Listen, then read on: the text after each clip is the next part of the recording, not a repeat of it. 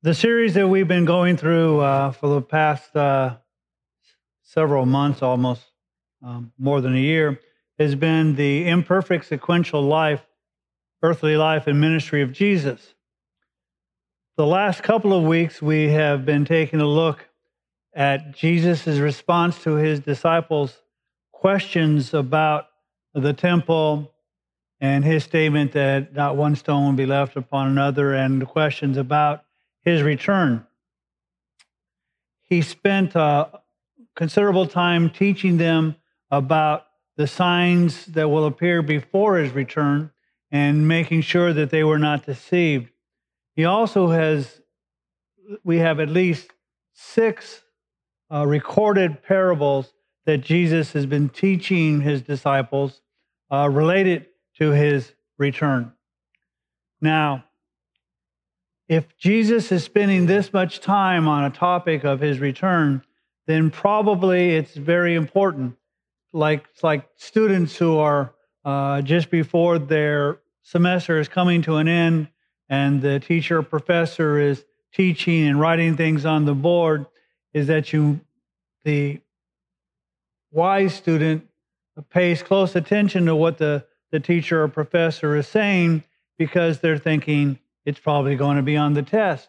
Or if you're working for a manager or an owner of a business, and he or she is about to leave on a trip, and they're giving you some last minute details and tasks for you to do, then you can pretty much assure that they want those tasks accomplished before they return. And so it behooves you to pay attention to make sure, maybe write some notes so that you can prepare and have those tasks done before the owner returns. And so similarly, Jesus is seriously teaching his disciples about the signs of his return and being alert and being prepared and being ready and those types of things. And so we're going to take one more look at these last 3 parables. Now, the problem in this situation is, quite frankly, we love to hear the scriptures and the stories of how much Jesus loves us. So the world pretty much knows John 3:16, for God so loved the world that he gave his only begotten Son, so that whoever believes in him would not perish but have eternal life. We love to hear those passages. We love to sing those songs. We even teach them to our children. Yes, Jesus loves me. Yes, Jesus loves me, because the Bible tells me so. And we love the parable that I consider to be a misnomer, not named correctly, but you will know it as the parable of the prodigal son, because we tend to identify with that prodigal son and how we get away from God, and then coming back after messing up our lives, he accepts us unconditionally and lovingly, and as if we had never left. Now, the reason I say that I believe that parable is a misnomer is I think it's correctly called a father and 2 sons, because the parable is much more about the father and how he deals with his 2 sons, one who's a prodigal and one who is incensed with the fact that he didn't get more because he stayed with the Father. But we love those parables and we love those teachings, and we love the singing, for instance, Amazing Grace. We talk about how his grace is sufficient and enough, and that it overwhelms, and that even the song says, Amazing Grace, how sweet the sound that saved a wretch like me. For I once was lost, and now I'm found, was blind, but now I see. And we take a look at how the Lord, his grace and his love towards us, and that's true. And we need to emphasize that, and we need to remember it, especially those times when we do go astray. But there are also parables, and there are also teachings of Jesus that aren't just about God's love and not just about Jesus' love, but about how we are to behave in this world, how we are to relate to it, and the consequences of our following Jesus' commands and not following them. And so Jesus has taught in these previous parables that we need to understand the signs of the time. If we can figure out the weather and those types of things, then we should be at least knowledgeable about the return of Jesus, because the weather will change in a short period of time, but Jesus' kingdom will last forever, for he is the King of Kings and Lord of Lords. And so he's preparing us to say, these are the signs so that you'll know, and that you need to be prepared, and you need to be alert, and you need to be ready. And that on top of that, not only are we to be those things, but there are things for us to do to be going about the King's business and how we are to be faithful in that. These last three parables that Jesus is going to be teaching tells us not only about preparation and being ready, but it also discusses consequences for not being that. And so we're going to take a look at that, and we're going to see how Jesus' teaching is direct and to the point and talks about consequences. So let's take a look at Matthew chapter 25. And like I said, it's uncomfortable to talk about consequences because we like to hear about how much God loves us and how much he forgives us. And many people like to go to churches where all they do is preach evangelistic services because they're comfortable, because they got their salvation and they're not challenged to do anything further. And so they can just say, I have been saved, and how about you? And so it is a disservice to only teach, if you will, the positive aspects of the gospel, but without mentioning the consequences. And so Matthew 25, starting with verse 1, it says this: Then the kingdom of heaven will be comparable to 10 virgins. So I want you to know that there is a shift here. Jesus is saying, not as the kingdom is growing, but when I return at that point of time, this is this parable when it's comparable to the kingdom. And it says it's comparable to 10 virgins who took their lamps and went out to meet the bridegroom. 5 of them were foolish and 5 of them were prudent. For when the foolish took their lamps, they took no oil with them, but the prudent took oil in the flask along with their lamps. Now, the prudent are wise because they understand that a lamp only carries so much oil, and they're not certain how long the bridegroom is going to be tarrying, how long it'll be before he comes. So they want to be prepared. So they take not only the lamp, but the oil. The foolish only take their lamps, but without the oil. This would be comparable, if you will, in today's world, where you would take a flashlight, but you wouldn't bring any batteries. The flashlight in and of itself does you no good. It is the batteries that gives power to the flashlight to produce light. And so the foolish don't do that. Now, I find it interesting that in this parable, Jesus is using a lamp and oil. Oftentimes, oil is viewed as the Holy Spirit. There's an anointing of oil. There's an anointing when David became king, and other times when the Holy Spirit would be present and there would be a task to be done, oil would be placed there. So I can't say for sure that Jesus meant that, but I think it's interesting that he uses oil and a lamp. And also, the Word of God is known as a lamp unto my feet and a light unto my path. And so I think the parable is an excellent one. Not that I can criticize Jesus for his teachings, but I think it's interesting that he uses oil and a lamp in this parable. And so we have those who are wise, who have the oil, and the foolish who don't. Now, while the bridegroom was delaying, they all got drowsy and began to sleep. Notice, the wise and the prudent all got drowsy and began to sleep. But at midnight there was a shout, "Behold, the bridegroom, come out to meet him." Then all those virgins rose and trimmed their lamps. The foolish said to the prudent, "Give us some of your oil, for our lamps are going out." But the prudent answered, "No, there will not be enough for us and you too. Go instead to the dealers and buy some for yourselves." Now this is first interesting. The prudent say, "Look, we came prepared. Lack of preparation on your part does not constitute an emergency on mine. If I give you some oil, then I will ultimately be like you, unprepared." So they said, "You need to go and buy oil." Now, this is about midnight. I would venture to say, even in most cities, it would be difficult at midnight in today's world to find oil. But especially during the first century, when most businesses were closed before sundown because it was difficult to see. And so they're told, okay, make some emergency preparation because we're not going to share any with you.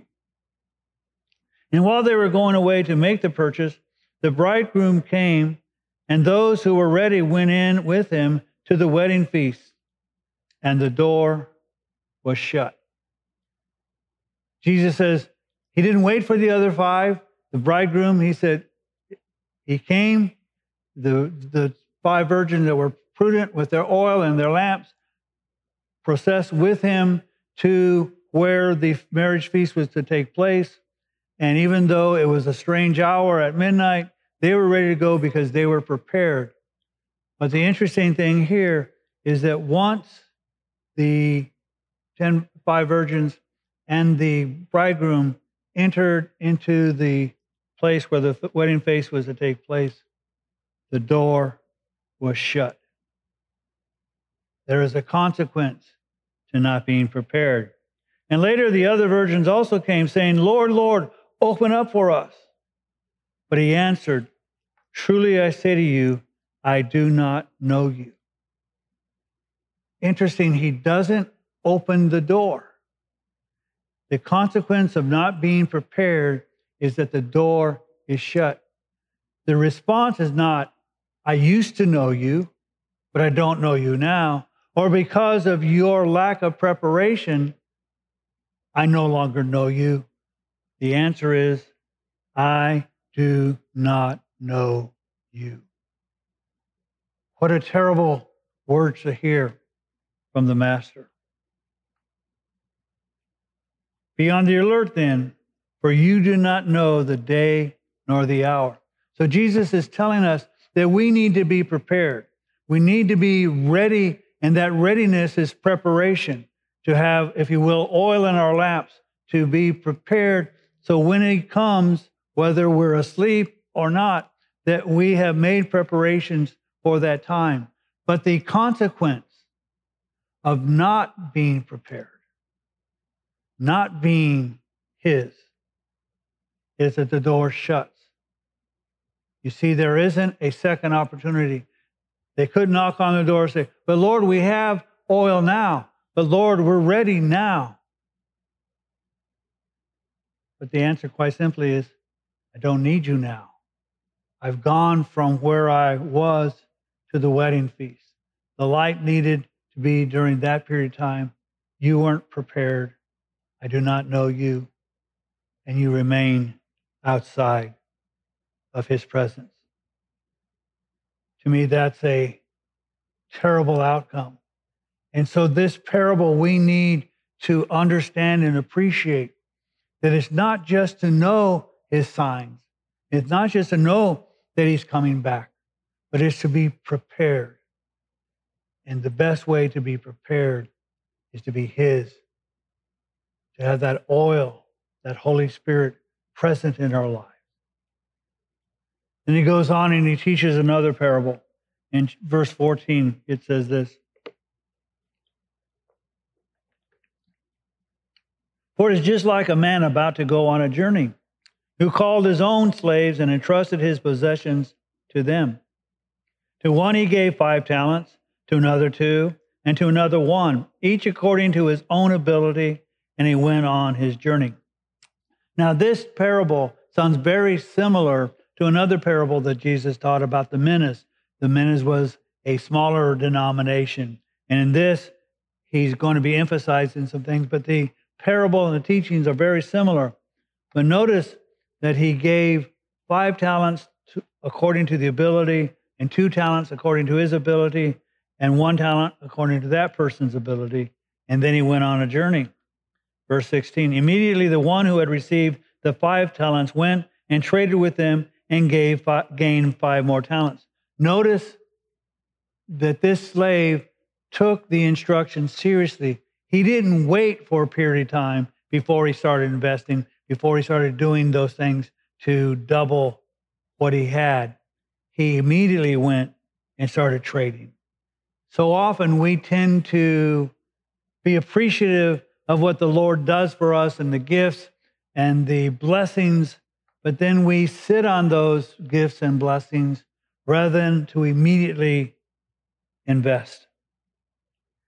Verse 17, in the same manner, the one who had received the 2 talents gained 2 more. Again, we see in the same way, he immediately began to invest. And because he had talent that was given to him, he was able to double from 2 to 4. But he who received the 1 talent went away, dug a hole in the ground, and hid his master's money. Now, notice that in this parable, the 5 talents, the 2 talents, and the 1 talent are not the slaves. They're the ownership and possession of the master. And when the master returns, it is the master's talents. It is not the slaves. Now, after a long time, the master of those slaves came and settled accounts with them. The one who had received the 5 talents came up and brought 5 more talents, saying, Master, you have entrusted 5 talents to me. See, I have gained 5 more talents. Now, in this parable, we see something significant, that there is an accounting to be had. The master is going to say, I gave you these possessions. What did you do to invest to further my ownership?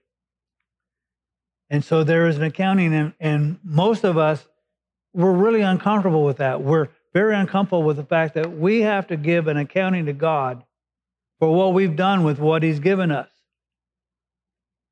We talk about amazing grace and that our sins are forgiven, and that is true, and yes, it is. But there will be an accounting. It's called the Bema Seat of Christ, where we will have to give an accounting to what we have done with what God has given us. Now, you may say, well, I don't have a lot. Well, maybe that's true. Maybe the fact is that you may only have the ability, according to the master, of 1 talent or 2 talents or 5 talents or what it may be. But I tell you this, take a breath. Take a second breath. Take a third breath. Those 3 breaths were given to you by God. I'm sure that there are other talents and abilities that he has given to you. And all too often, we are content with our salvation, knowing that someday he'll return, but very little regard with working for his kingdom. And so we see that this one has been rendering an account. It says, okay, I've gained 5 more talents. And his master said to him, well done, good and faithful slave. You are faithful with a few things. I will put you in charge of many things. Enter into the joy of your master. Now, I want you to see that there is a reward here for this slave's ingenuity and work and response to his master's placing the talents in his possession. He tells him, well done. He not only tells him well done, but he says he's good and faithful. There is a joke that says that a man was talking about his marriage, and that he said, yes, I have been faithful to that woman several times. And that's how we tend to be with the Lord. we are faithful, and then we're not faithful, and then we're faithful, and then we're not faithful. But here, I'm saying he's good and he's faithful. He's still a slave. He's not a freeman. He's still owned by the master. But the master tells him that he's good and he's faithful. And because he's faithful in a few things, he says, I will put you in charge of many things. He not only has been given a commendation, if you will, he's been given a promotion. The Lord says that you're good and you're faithful, and I give you more to do with more responsibility because you've been faithful in a few things. And then he says, enter into the joy of your master. It's not just a matter of, okay, you've been out there working and you come back and now you're doing more. It's God saying, you're now in the presence of your master and joyfully. Now, when we are in the presence of people, we oftentimes know whether those people enjoy us being around or not. If they enjoy us, there is that comfort, there is that relaxation, because we know that there is relationship and the people or person who we're there with enjoy our company. And so we enjoy it and we stay longer perhaps. But when we are with people who really don't care about us or have something against us or just don't like our personality or whatever the aspect may be, we're uncomfortable. God's saying, because this slave was good and faithful, there is this relationship with the slave that is pleasant and joyful. Not a sense of, oh, I need to worry about my actions because it might offend, but there is that joyful presence. Verse 22, also the one who had received the 2 talents came up and said, Master, you entrusted 2 talents to me. See, I have gained 2 more talents. And his master said to him, well done, good and faithful slave. You were faithful in a few things. I will put you in charge of many things. Enter into the joy of your master. Now, notice I want you to see this, that the commendation and the promotion is the same. It isn't, oh, well, the person with 5 talents got 5 more, now there's 10, and so there's greater commendation to him than there is the one who had 2 talents and doubled the 2. The blessings are the same. Well done, good and faithful slave.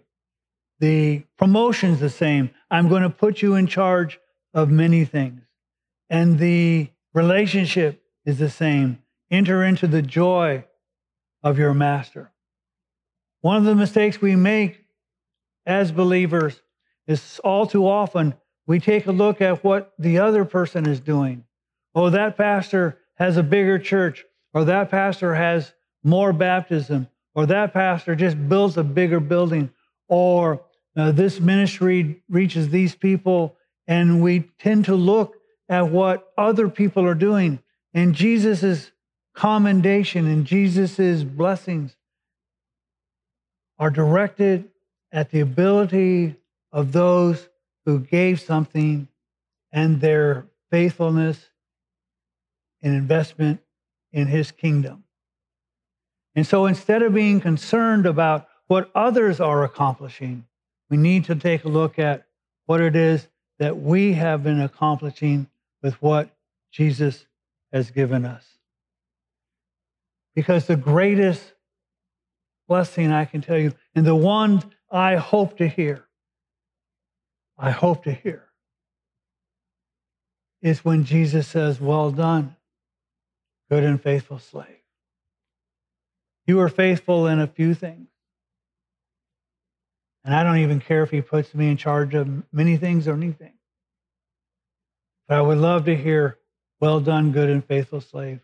Enter into the joy of your master. And so we see, regardless of the outcome of their abilities, the commendation and the promotion and the blessings are the same.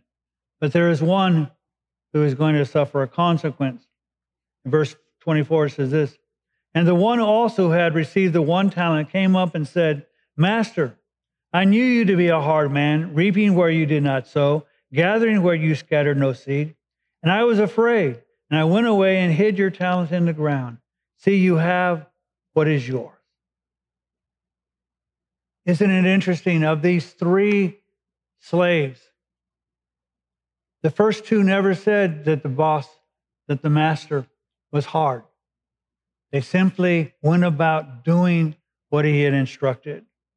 But this slave had a different opinion of the master, believing that he was difficult and that he expected more than he ought to expect. But his master answered and said to him, "You wicked, lazy slave. You knew I reaped where I did not sow, and gather where I scattered no seed." Notice the master doesn't debate his personality. He doesn't say, no, you misunderstood who I am. He doesn't even enter into the conversation with that. He simply says, okay, if that's how you perceived me, and that's perception and sometimes is reality, then you should have done something. Then you ought to have put my money in the bank, and upon my arrival, I would have received my money back with interest. He's saying, not only was this servant, this slave, wicked, he was lazy. His fear took it so that he was an inappropriate slave and one who didn't serve the master. And he says, therefore, take away the talent from him and give it to the one who has the 10 talents. So he says, not only am I not giving you a commendation, I'm giving you a condemnation, but I'm going to take what I gave you and give it to the other. For to everyone who has, more shall be given, and he will have an abundance. But from the one who does not have, even what he does have shall be taken away. If the story ended there, that would be a tragic ending. But it doesn't end here. It says, throw out the worthless slave into outer darkness, in that place where there'll be weeping and gnashing of teeth. Now, when Jesus talks about the outer darkness and weeping and gnashing of teeth, Jesus is talking about hell. It's not a figment of somebody's imagination. The scriptures talk about a literal hell. And Jesus talks about a literal hell and that we ought to avoid it. The scriptures tell us that the hell was prepared for Satan and his angels. And it's basically set up to have a maximum capacity of that. But the scriptures also teach us that as those who are going to hell, that hell expands to the place to occupy those who go there. For the scriptures tells us it is not God's will that any should perish, but all come to repentance. And so you'll hear people joke about hell. You'll hear people say, well, at least my friends will be there. In hell, there will be no friends. To me, the worst part of hell, not that I've been there and I hope never to be because I'm a child of the King, is not the fire. It's not the weeping and gnashing of teeth. It's the utter absence of God and no hope to ever be in his presence. And unfortunately, there are a lot of people who want nothing to do with God. And God will give them exactly what it is they want.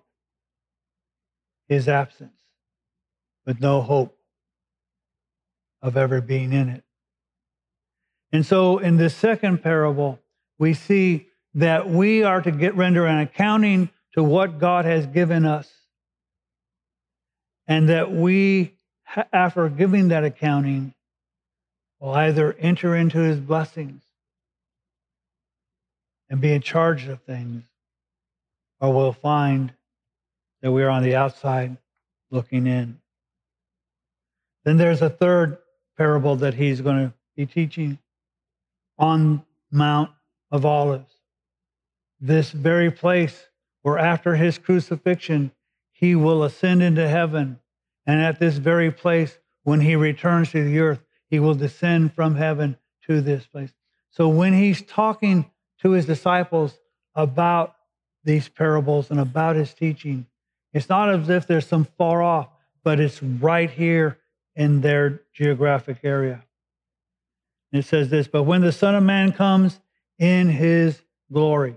For you see, when he came into Jerusalem this time on a donkey and a colt, and people were yelling, Hosanna, and laying out palm branches in their clothes and giving him some glory.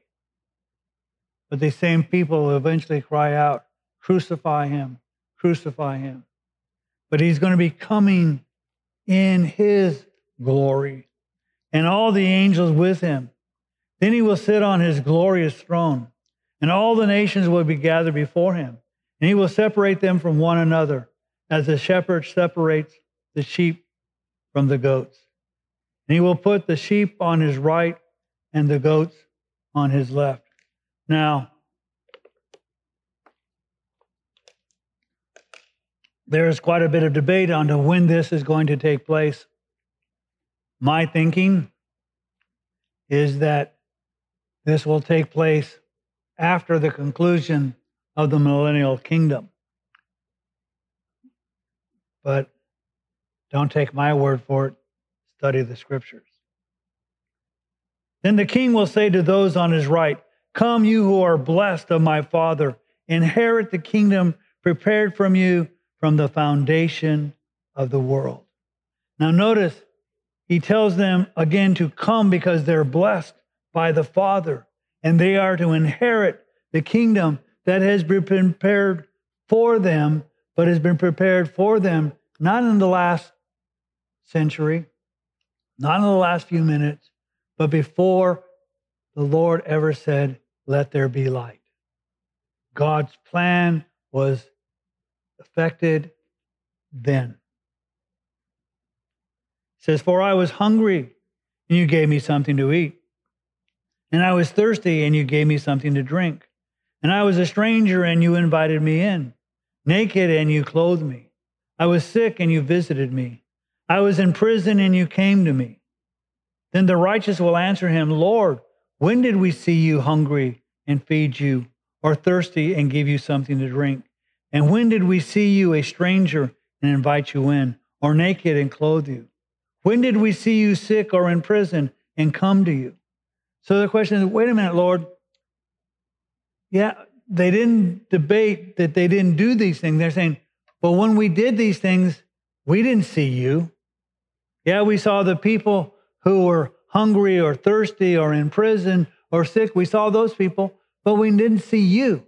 So when was it that we did these things for you? Because we didn't see you. The king will answer and say to them, truly I say to you, to the extent that you did it to one of these brothers of mine, even the least of them, you did it to me.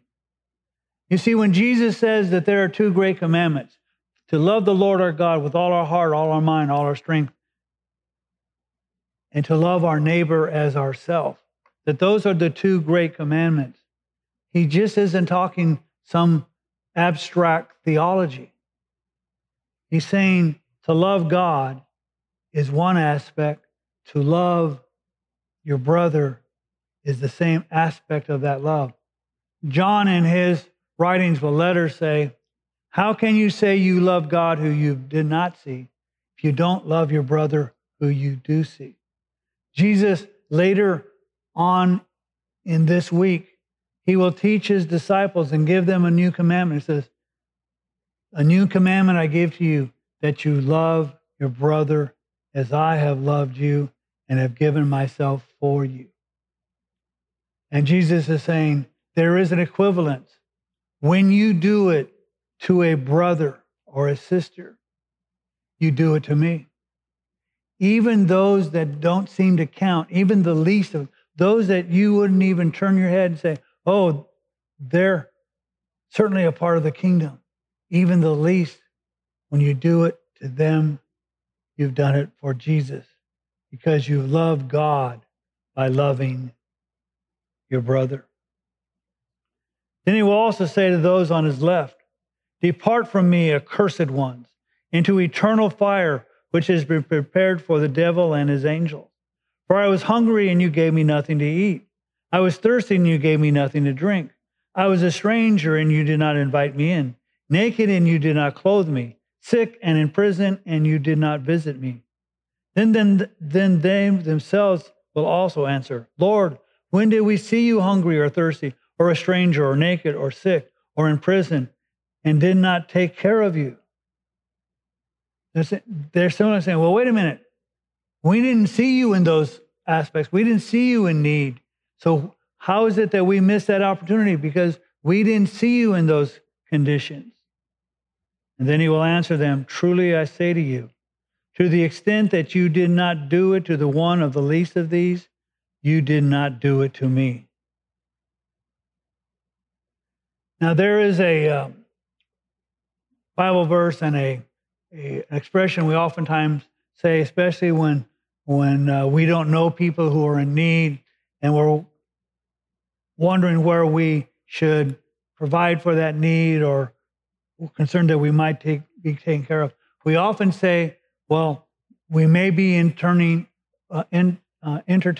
angels unaware. And that's true. There are times when we may entertain angels unaware. I believe our church, many, many decades ago, had an event like that, and I won't recount that event now. But I believe truly that the men who did the things that were helpful to this body were angels unaware. But more important than that, than entertaining angels unaware, is entertaining Jesus unaware. Would you, when you see someone truly in need, I'm not talking about those who are trying to flim-flam you or take advantage of you, whatever, but those who are in need, have you said, would I do it if it was Jesus? And the answer ought to be, yes, I would. Because I'm going to do this to the least of my brothers. To do these things when they cannot repay. When a person is thirsty, you don't give them a drink because you're hoping one day they can give you a drink. You do it because you love God and you love them. And then the consequence, verse 46, these will go away into eternal punishment, but the righteous into eternal life. You see that there is a division of the sheep and the goats. Those are his and those who aren't. And he divides them up so that there is no mistaking which group each belongs to. And then he presents rewards to those who are his. And the greatest reward that he can give is eternal life. He gives it to us. And it's not a life of drudgery and existence, but one of blessings and being in his presence and being in his kingdom and being active in that kingdom because he's blessed us. But there is a judgment, a punishment for those who aren't his, to those who failed to love the least of the brothers, who had their hearts so shielded that they could not respond. And so Jesus tells us in these 6 parables, after explaining the signs of his return, that we need to be ready. We need to be on the alert. We need to be aware of those signs. We need to be prepared. We need not to wander around this earth waiting for his return, to be actively engaged in the promotion of his kingdom. And that there are rewards of eternal life.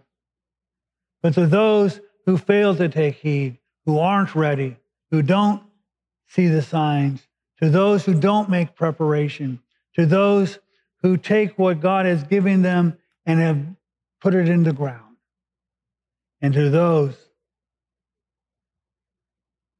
will be punishment, and the punishment will not last a few hours or a few days. Just as life is given to us eternally, there is punishment that is eternally. And so there are consequences to Jesus' teachings and what our response to those teachings are. Oh, yes, Jesus loves me, this I know, for the Bible tells me so. Yes, his grace is amazing. But he's also given us some instructions. He's told us to be prepared. He told us to work. He told us to love God and our fellow brother and sister.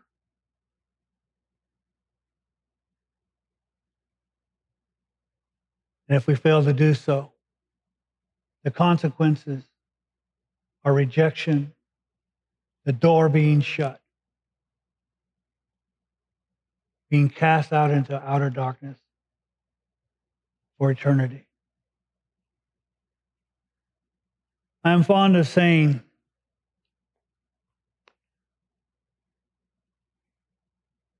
that the only perfect decision you make is the one you don't make, because you have to live with the one you do make. And when it comes to life, that's generally true. If you decide that you want to become a doctor, there are certain things you have to give up and certain things you need to do to accomplish that. And making that decision, you set your life on a certain path. If you decide not to do anything and you just bumble around, that's a decision as well.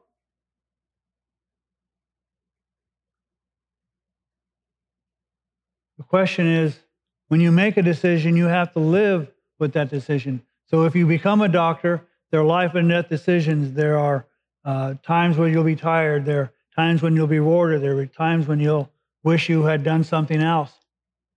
You have to live with those decisions, whether they're good or bad. If you didn't make the decision to do something else, you could look and say, well, that decision probably would have been better. My life would have been better but you didn't have to live with those consequences. But in this situation, the only obvious decision for us to make, the only one that we will never suffer the consequences ultimately, is doing what the Master said. But if we don't, we can spend an eternity of regret and being on the outside. So I encourage you to think about your decisions, to think about whether we're prepared. There is a song that was popular probably back in the 70s. It said, I wish we all been ready. That song was usually meant for those who weren't believers, but it's equally appropriate for all of us. I wish we'd all been ready, because we were all doing what the Master told us to do.